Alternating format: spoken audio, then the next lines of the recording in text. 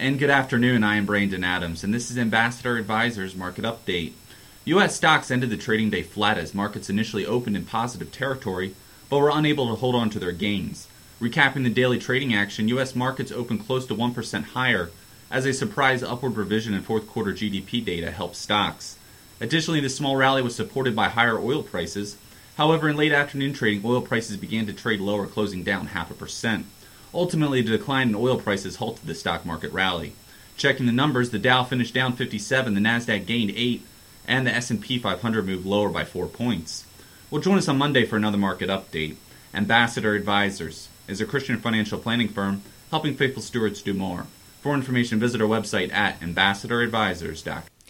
Securities offered through American Portfolios Financial Services, member FINRA SIPC. Investment advisory services offered through Ambassador Advisors is not affiliated with American Portfolios Financial Services.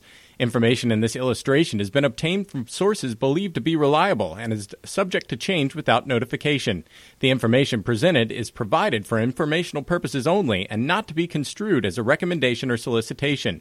Investors must make their own determination as to the appropriateness of an investment or strategy based upon the specific investment objectives, financial status, and risk tolerance. Past performance is not an indication of future results. Investments involve risk and the possible of loss of principal.